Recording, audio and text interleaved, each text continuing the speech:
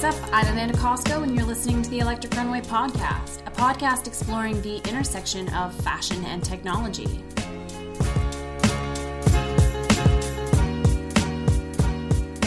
On today's show, she's a multidisciplinary designer breathing new life into fashion. Her headline-grabbing garments aren't just beautiful, they also interact with the world around them. I'll speak with designer Benez Ferrari about the art project that made her famous and her thoughts on fashion tech.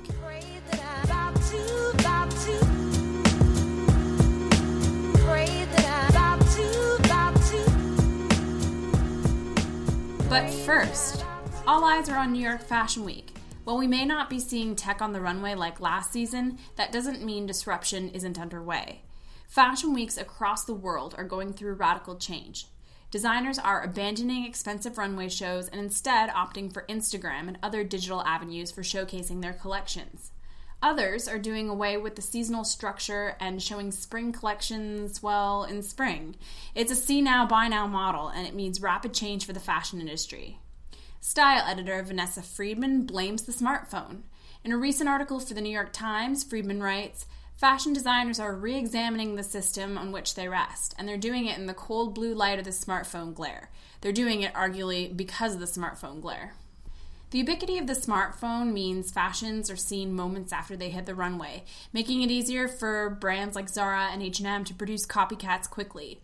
Digital has also made everyone digest trends much more rapidly, since we're not just seeing outfits in editorial spreads in magazines, but on websites and in social media streams. The irony of it all, an industry that has prided itself on forecasting what's new and next is actually working with a system that suddenly seems antiquated. We'll put the link up to Friedman's article on the website so you can take a look for yourself at electricrunway.com. What do you think of the digital disruption of Fashion Week? Tweet me at Amanda Costco or the program at electric_runway. We'd love to hear your thoughts.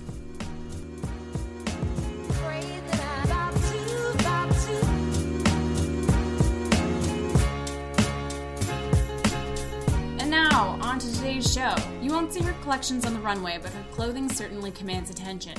Stare at her garments too long and you'll find them staring back. Benez Ferrari is the designer behind Aurora, an interactive ceiling that can see human bodies and interact with them, as well as Caress of the Gaze, a 3D printed cape that reacts to the gaze of others. As always, you can watch what you see on this program by checking out electricrunway.com. We've got images and video of all the projects mentioned.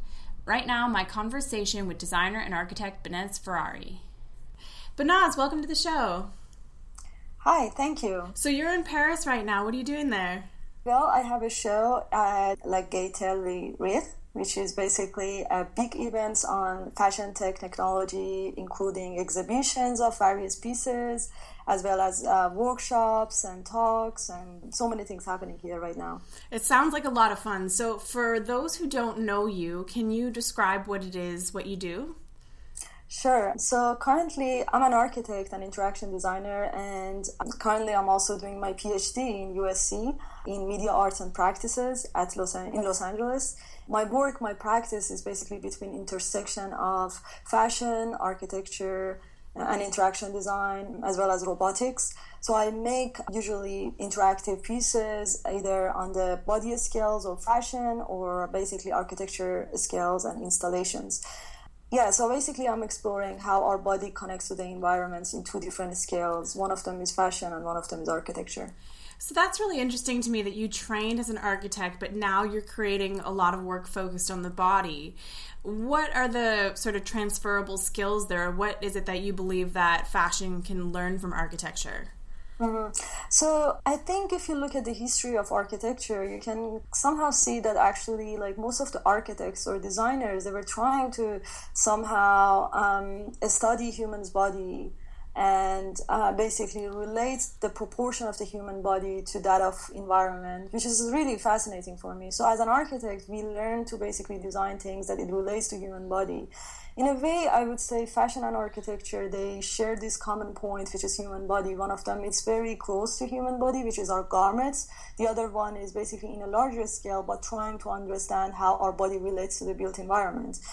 So for me, that was a bottom line. And I do also believe the fact that right now the boundaries between different disciplines are somehow blurring. So as an architect, I can actually work in the fashion industry, or as a fashion designer, you can actually work in different industries as well. So really there is no sharp line between various disciplines. And if you actually are interested, or if you find a way that it's actually relate your discipline to another disciplines, I think that's actually bringing new ways of thinking in that particular discipline.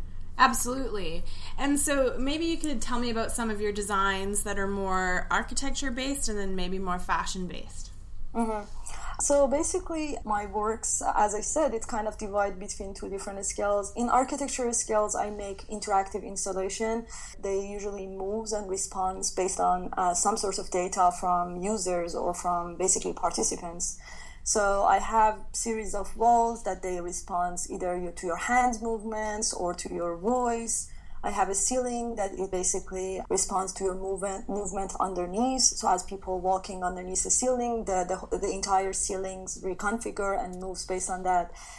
So really the bottom line of my investigation in architecture scale is finding some sort of reciprocal relationship between human's body and the form of the environments.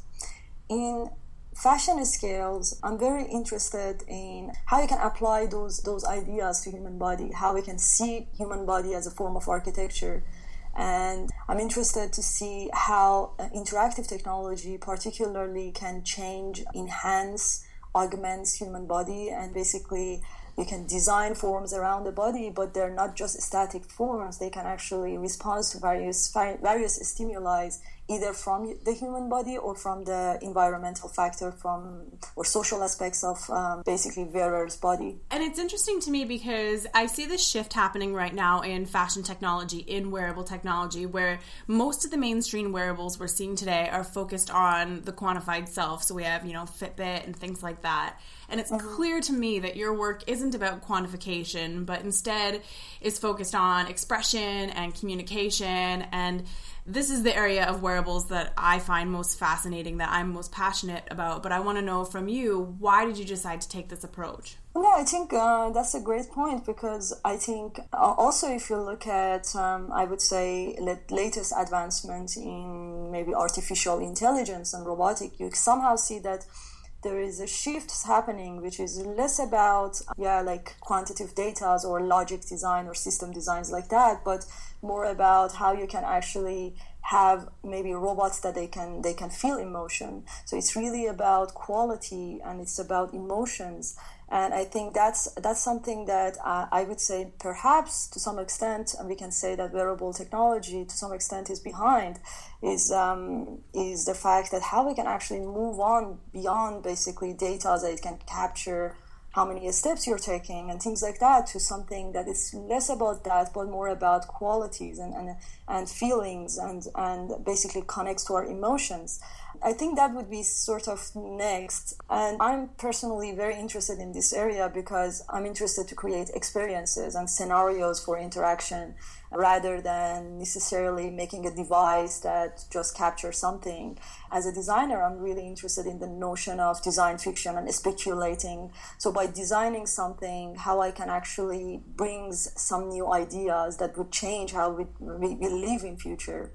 Although most of my projects are actually working prototypes, but I think partly I'm also very interested in making them actually happen, but also showing the scenario that this would be actually perhaps our future of our wearable or our future of our in architecture.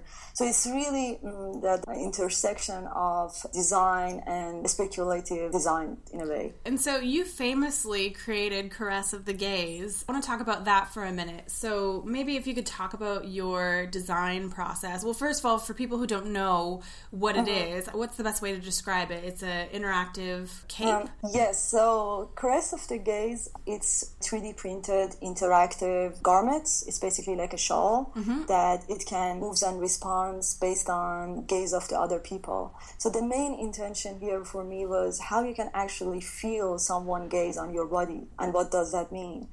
So it combines the multi-material 3D printing with shape memory alloy and facial tracking technologies. So it's basically really worked with 3 systems of quite advanced technology, I would say. In terms of the design process, during Caress of the Gaze, I was an artist in residence in a company called Autodesk, which you know. So for people who don't know, Autodesk is located here in well, they're all over the world, really, but you did your residence here in San Francisco. Exactly.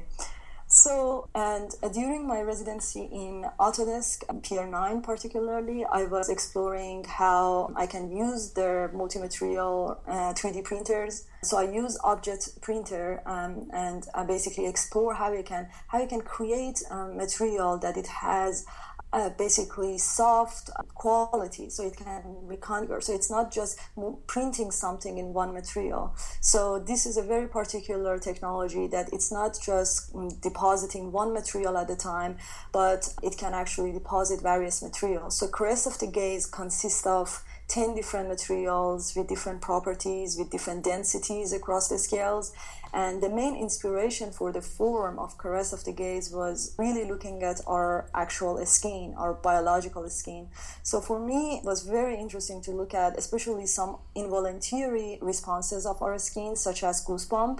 It was fascinating, the fact that sometimes our skin actually responds to maybe environmental factors such as temperature or moisture, and sometimes our skin responds to different emotions such as happiness and sadness and fear. So that was very interesting, and I was thinking how I can actually make something that become an extension of humans' skin. So Caress of the Gaze was really an exploration how we can make something artificial but almost blur the boundaries between your biological skin and yet non-biological garments. How we can make materials intelligent enough that moves and responds in a similar fashion as our skin, like a hair in our skin that gets a goosebump. So really, it was a lot of iteration from digital to physical to actuation systems and robotics, and really developing the system that it can move both in an organic way, but also very subtle and very gentle and soft as our skin does. Your work seems to draw lots of inspiration from nature and the natural world. Why is that? I'm looking at lots of different fashion tech designers, and it seems to me that even though they're very, very high tech, it's still going back to those fundamental reactions or the fundamental starting point of nature. And I was curious to know your thoughts on that. Yeah, I think nature is a big inspiration. I think things that is happening in the nature, it's fascinating. However, I think most of the designers in the past, at least, both in architecture and perhaps in fashion, they were just looking at things from the nature in terms of their morphology, how they look like, and they try to imitate that. But I think what I'm very, very fascinated by, it's both their morphology, how they look like, how they shape and how they form, as well as how they behave, how they move. So, for instance, how the leaves on the plants, they respond to their internal and external stimuli is fascinating for me. So I'm studying both morphologies and behaviors and trying to apply those ideas to actual design of artifacts and in terms of fashion outfits. And I think 3D printing is definitely one of those technologies that would enable, I would say, fashion designers particularly to basically apply those ideas on human scale, because you can produce things that it's so complex, both in terms of their behaviors and how they look like. It's so complex that you never can produce with hands. So it's definitely something that I would say it would change. I mean, it's already changing the fashion industry, but I would say in the next few years it's even changing more. And were you surprised at the amount of attention that Caress of the Gaze received? I mean, it was really a project that went viral. Were you expecting this? Not, to be honest. At some points, that's true, it's got viral and it was out of my control to some extent. But I think, I'm not exactly sure why, but I think definitely one of the reasons for this was the fact that it somehow combined a wearable technology and basically demonstration of technology, which is a facial tracking camera that it can actually seize people's gaze, to something which is aesthetically also very pleasant. So if even the piece is off and it's not interactive, the piece in itself is a compelling piece. And if the piece also is interactive, is add up something to it. So in other words, I would say technology really is to the minimum. You don't even notice the camera. If you see the piece, so many people come to the show and they're asking me, where is the camera? And when I pointed to them, so they can see the very small lens hidden underneath the quills, so they see it. But it's really, I would say, it's very difficult to even notice that technology. So that was, I think, one of the reasons that the projects got lots of attention. And of course, in terms of the interaction, the fact that you have the camera on your body is just thought provocative and creates public to respond to that what does that mean? And people start actually making more scenarios around it, which was, for me as a designer, was fascinating to hear some of the comments, to read some of the comments. And I think sometimes some projects create this kind of open-ended possibilities that it triggers thoughts and creates scenarios for our possible future, basically.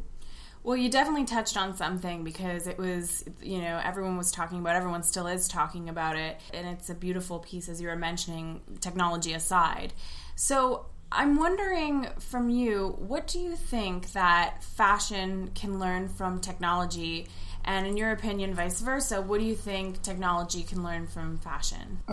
So I think, technology in general, it's already really informed fashion. I mean, from the moments that we had machines for textile and the textile manufacturing, it's already changing fashion. But I do think that new technologies such as 3D printing, or I would say interactive technologies particularly, it's really changing what it means to have a fashion piece on your body, because it's no longer it's something passive on your body, but also it can actually, by incorporating technology or interactive technology into fashion, we can understand what is happening inside the body or outside in the social circles of our body.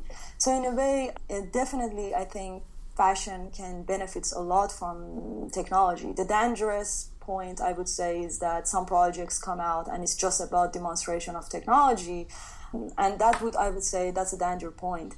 But I'm excited about the possibilities that interactive technology opens up for fashion. On the other hand, I think things that basically we produce in the words of fashion, it somehow changed technology, because so many times we see that in big corporates that they're making, let's say, technologies, especially wearable technologies, there are just a group of engineers, and they have no idea really about the sense of design in terms of aesthetic or things that are pleasant for us to really wear. So I think as a designers, I think it's up to us to really incorporate, to bring those technologies, repurpose them, and really think about outside the box and think about possibilities of how we can actually think about something else that the company hasn't been thinking about it. So they're very close interaction between, I would say, fashion and technology, and each they can inform each other very closely. I want to go back to what you were just saying about how it's dangerous when we just keep coming up with pieces that are just to demonstrate technology.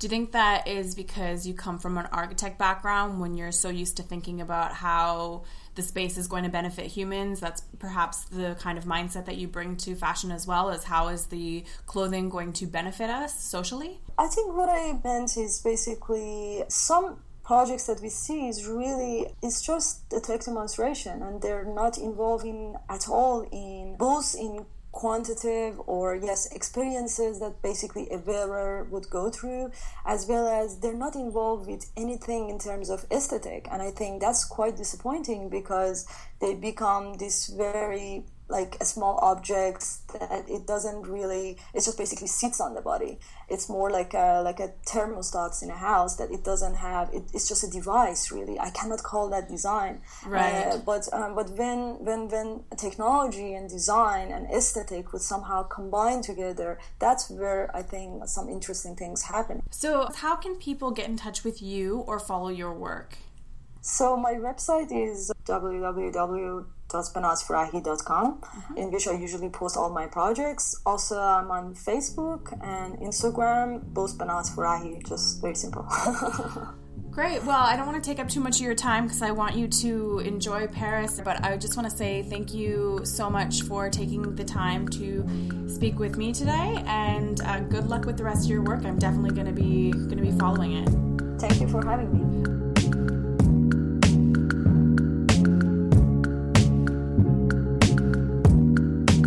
That was my conversation with designer and Women to Watch Banaz Farahi. To view some of her work, check out our blog at electricrunway.com. We have links to her website as well as images and video of the different projects mentioned. That's it for today's episode. Until next time, here's looking towards the future.